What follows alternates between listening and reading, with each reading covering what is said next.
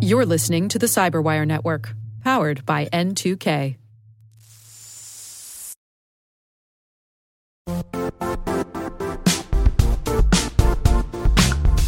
The IT world used to be simpler. You only had to secure and manage environments that you controlled. Then came new technologies and new ways to work. Now, employees, apps, and networks are everywhere.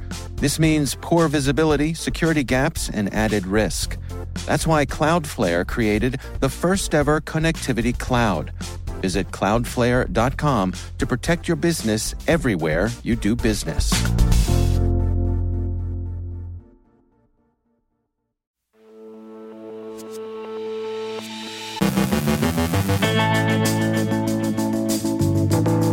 Updates on Log4j vulnerabilities, new exploitation, new mitigations, new risk assessments, some good advice from the NCSC and from analysts at Booz Allen Hamilton.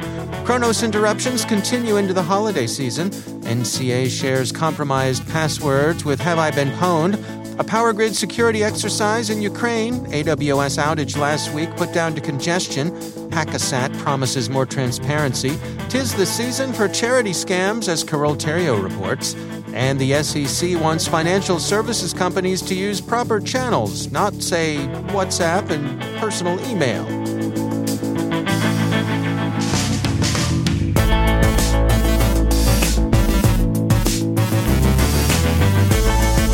From the Cyberwire studios at Data Tribe, I'm Dave Bittner with your Cyberwire summary for Monday, December 20th, 2021.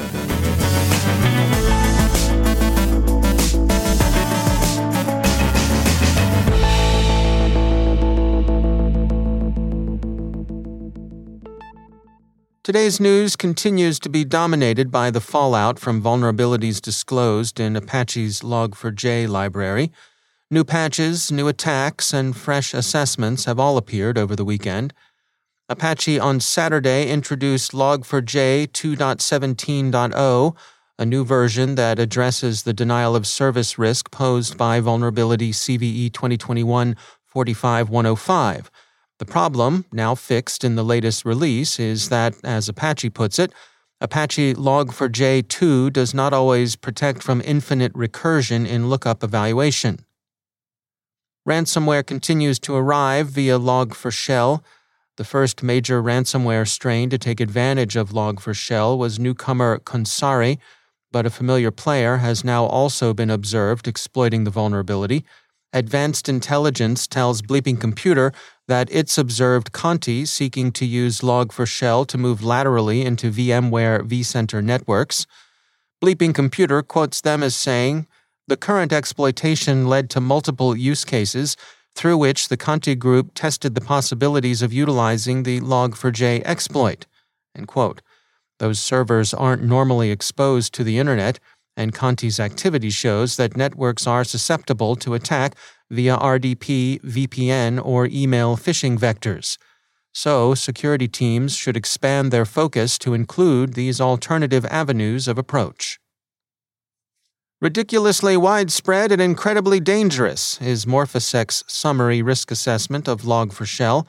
The company explains, quote, "Many widely used frameworks such as enterprise search platform Apache Solr and database platform Apache Druid use Log4j.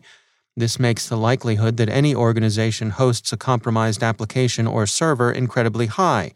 Even for C-based servers that are theoretically safe, a connected online form written in Java could lead to a compromise." End quote. Google's security blog is equally grim and applies some quantification to its assessment. Quote, "As of December 16, 2021, we found that 35,863 of the available Java artifacts from Maven Central depend on the affected Log4j code.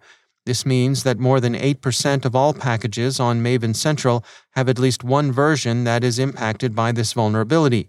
These numbers do not encompass all Java packages, such as directly distributed binaries, but Maven Central is a strong proxy for the state of the ecosystem. As far as ecosystem impact goes, 8% is enormous. The average ecosystem impact of advisories affecting Maven Central is 2%, with the median less than 0.1%. End quote. And where are the attackers coming from? The call is coming from inside the house, says Bitdefender. The Log4j exploitation the company's honeypots have drawn show that most attacks are originating in Germany and the U.S., but that doesn't mean the threat actors are predominantly or even significantly German or American. Quote, threat actors exploiting Log4j are routing their attacks through machines that are closer to their intended targets, and just because we don't see countries commonly associated with cybersecurity threats at the top of the list does not mean that attacks did not originate there. End quote. So the honeypots reveal staging, not origin, and Bitdefender in this case has used its familiarity with slasher flicks to good effect. The call is coming from inside the house, but that doesn't mean the menace lives at that address. The geolocation of the targets is unsurprising, with the US, the UK, and Canada leading the pack. Rounding out the top 10 are, in this order, Romania, Germany, Australia, France, the Netherlands, Brazil, and Italy. Britain's National Cybersecurity Center has offered corporate boards advice on dealing with Log4j vulnerabilities. NCSC writes, quote, the Log4j issue has the potential to cause severe impact to many organizations. As cybersecurity experts attempt to detect which software and organizations are vulnerable, attackers start to exploit the vulnerability.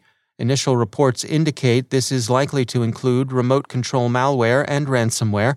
However, the situation is fluid and changing regularly. End quote. The NCSC usefully frames its advice in the form of questions boards should be asking executives and security leads. Who is leading our response? What is our plan? How will we know if we're being attacked and can we respond? What percentage visibility of our software and services do we have? How are we addressing shadow IT and appliances? And this one is actually two related questions. Does anyone in our organization develop Java code? What is their plan for finding out if we are affected? How will people report issues they find to us? When did we last check our business continuity plans and crisis response? And how are we preventing teams from burning out? They're good questions, and ones that could be readily adapted to use in other security incidents. More of the CyberWire's ongoing coverage of Log4j can be found on our website. The ransomware attack that led UKG to shut down elements of its Kronos payroll service have, the Wall Street Journal reports, led retailers and other affected users to revert to manual payroll processing during the busy holiday season.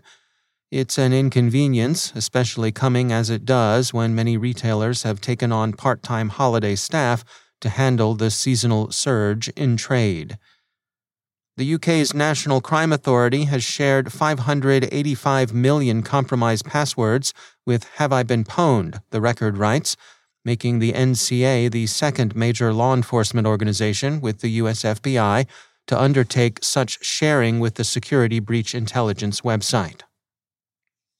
As tensions with Russia remain high, and as Russia issues what approaches an ultimatum to NATO about the Atlantic Alliance's expansion into the near abroad, Ukraine conducts, with the SANS Institute, an exercise that simulated a large-scale cyber attack on the country's power grid.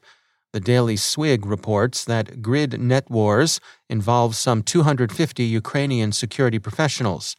Ukraine's power grid has been the subject of at least 2 regional disruptions run by Russian intelligence services, and it's likely to be the focus of escalated cyber operations during the ongoing conflict between the two countries.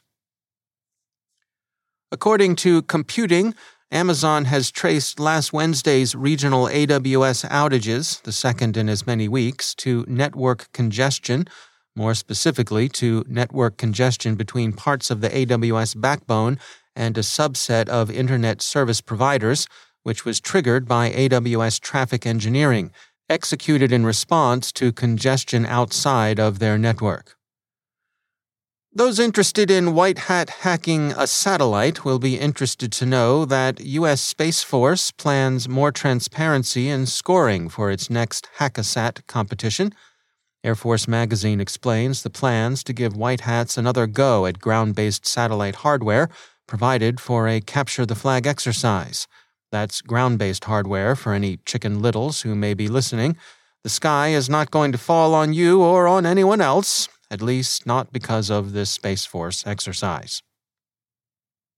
And finally, J.P. Morgan Chase has agreed to pay a $125 million penalty to the U.S. Securities and Exchange Commission imposed for employees' use of WhatsApp and personal email accounts to transact official business. That usage ran afoul of SEC record-keeping requirements, UPI reports. It's not that there's anything inherently nefarious about either WhatsApp or personal email accounts, but the SEC wants transactions and communications about them to be properly recorded and accessible, and both those methods of communicating fall outside the scope of what's on the books.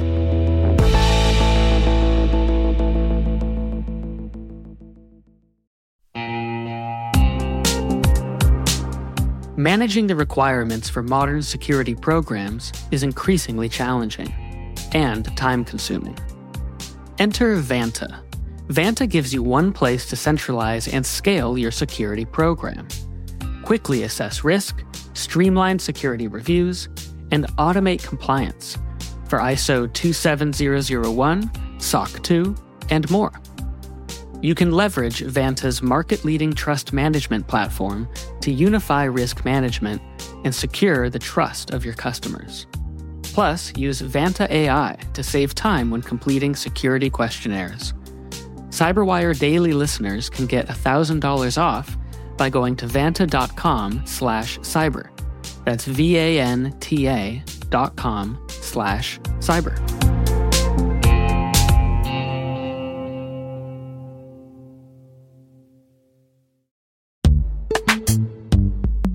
In the dynamic world of enterprise security, identity architects and IT leaders face a major challenge. Growth by repeated acquisitions multiplies the complexity of everything. Multiple IDPs, MFA providers, policy engines that all need to coexist.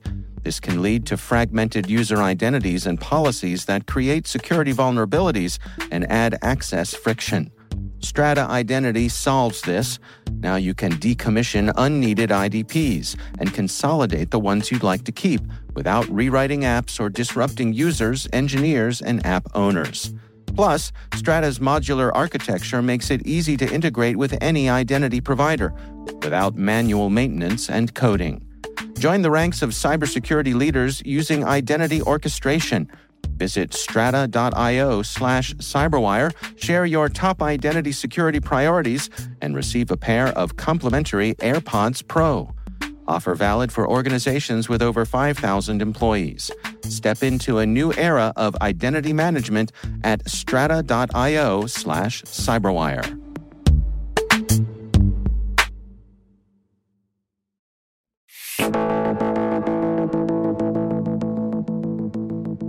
"'Tis the season for generosity, for goodwill toward your friends, family, and colleagues, and for folks inclined to do so to take care of their end-of-year charitable giving. Not surprisingly, scammers are more than willing to take advantage of that, as our UK correspondent Carol Theriault explains. Every year, at the end of October, charity regulators bang the same drum in order to raise awareness about charity fraud.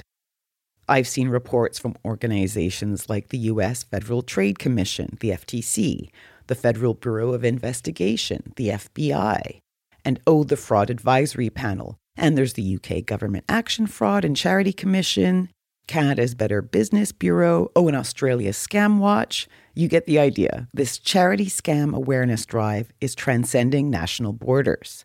The FTC wrote that it joins this effort once again this year because it's so important for us all to know how to spot a charity scam. They write, "The more you know, the less likely you'll donate to a bogus charity. Better yet, you'll make sure your money is helping in the way you intended." I mean, if you think about it, being duped by a charity scam during the holiday season is akin to skidding wallet first into a steaming pile of reindeer muck. You decide to do the right thing and help the homeless or the sick or the elderly or the lonely, and you end up lining the pocket of some ne'er-do-well festive season scrounger. So let's unpack this a bit. Charity scammer is different from other scammers in that it needs to fool you into happily giving your money away, unlike a ransomware attack where you are threatened with data loss or a reputation hit unless you pay up. The charity scammer convinces you to generously part with your cash. And this makes these scams particularly insidious. We depend on charities to help our communities, both local and elsewhere. If people stop giving to food banks or shelters or health centers, they cannot look after the most vulnerable in our society. So if your cash is misdirected by a charity scam, it is a double tap hit. One, the giver, of course, has been scammed out of their donation, but even worse, those that are dependent on these donations are utterly shafted. So rather than not give to charities because there are scammers out there, how about we check the latest advice from the experts on how to donate safely to a chosen charity? Charity scammers all have a preferred attack method, from the traditional to the digital. They can hack ads, post fake social posts, send emails, call you, doorstop you, or even stop you in the city center. So the first thing to do is to slow everything down. Responding to a charity donation request does not need to happen right now. So in other words, listen to the pitch, ask for information, and then take it away to do your own research. If they pressure you into donating right away, my advice is to walk away. Now, scammers often pick names or use website addresses that sound very similar to legitimate, well-known charities. So instead of clicking a link in an email or in a social media post, use a search engine to find the homepage of the charity of interest, and then research the cause or organization. Searching online for the name of the organization with words like review or scam or complaint to see if any others have had good or bad experiences with this charity. Know that legitimate charities are registered, and you can verify this fact at your government official website. Check out charity watchdog groups. So in the US, for example, consider BBB-Wise Giving Alliance, Charity Navigator, Charity Watch, and Candid. Now here's a pro tip. The IRS's tax-exempt organizations search tool, I know it's a mouthful, but this is a smart way to check if the charity in question you're considering giving to is officially listed in the US as an actual bona fide charity. And I'm sure similar services exist elsewhere. More than any other payment method, a credit card will give you more rights to dispute the charge if something goes wrong. And maybe this is obvious, but never buy from sellers that only accept gift cards, money transfers, or cryptocurrency for payment. And if you decide to proceed with your donation, make sure you get a receipt and review that it contains all the correct details. So there you have it. Now, I know most of you listeners out there probably knew most of that because, well, you listen to the smart people on the Cyberwire. But I am sure you have someone in your life, a generous soul who likes to give, especially around the festive season. It might be good for them to be forewarned with this info. I leave it in your very capable hands. This was Carol Theriault for the Cyberwire.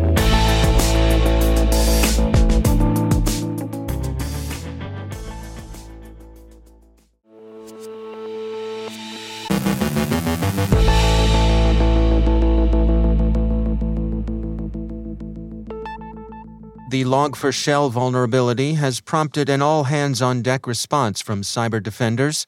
I checked in with our Cyberwire partner from Booz Allen Hamilton, Betsy Carmelite, and her colleague, Senior Associate Mike Saxton, for the latest. Betsy Carmelite started our discussion with insights on what she and her colleagues are seeing in terms of nation-states exploiting the Log4Shell vulnerability. So what we're seeing here is that nation-state actors could exploit the Log4j vulnerability through a number of means. For example, the vulnerability could be exploited to extend the reach of groups targeting in new ways, possibly by targeting virtualization infrastructure with the exploits, or it could be leveraged to deploy new strains of ransomware.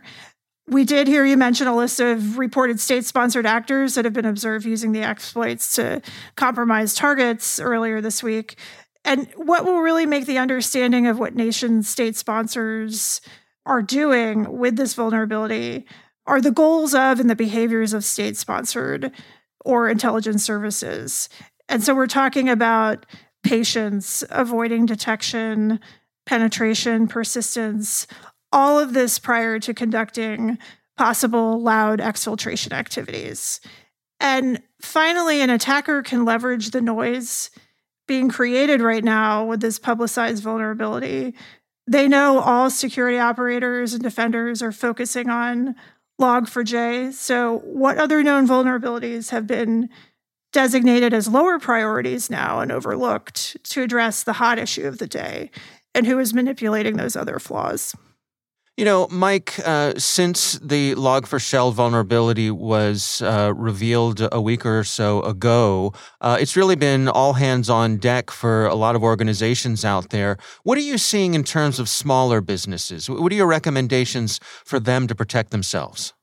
Yeah, our approach for initial defense and countermeasures against this, regardless of size, has been pretty consistent that we're going to need a short-term, mid-term, and long-term approach here. Specifically for smaller business, I would recommend working across the industry to find out the newest and latest and greatest indicators of compromise, continuing to apply countermeasures for other types of activity, as we are seeing botnet, increasing activity with botnets and malware being dropped as a result of this. And also, as always, continue patching and just general security hygiene is the best place to start, especially as the patch to this vulnerability has seen, I think, 3 different versions come out. The midterm step, and this can be difficult for some organizations, but we recommend moving logs that have not been previously put into a SIEM, or if smaller businesses don't have access to a SIEM, moving them to a central location. And there's been a number of scripts that have been released to help organizations process the vast amount of data so they can find things easily. And finally, in our long-term approach, we look at the need to move to a persistent hunt operation. CISA has mentioned persistent hunt. DoD is getting to hunt forward. And for some of the smaller organizations, using managed service providers can help them accomplish this mission. What about for the professionals, in cybersecurity, the sector as a whole? How should they go about calibrating their response to this? Yeah, I think this has been a massive vulnerability that's caught everybody a little bit off guard. I think one of the things we need to keep in mind is that sharing information widely and broadly as much as possible via your ISACs, Twitter, social media, email, threat intelligence platforms. There's no good in holding back information in this environment. It should all be shared. And finally, continuing to rely on expertise and guidance from some of these organizations as it relates to hunt activity, software developers that understand the countermeasures that need to be applied, the software development practices that got us here in the first place. So continuing information sharing and collaboration, I think, is our best approach here from an industry. Our thanks to Betsy Carmelite and Mike Saxton from Booz Allen for joining us.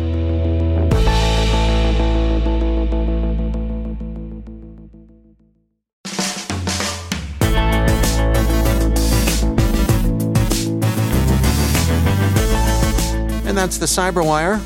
For links to all of today's stories, check out our daily briefing at thecyberwire.com.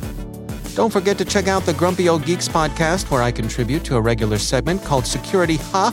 I join Jason and Brian on their show for a lively discussion of the latest security news every week.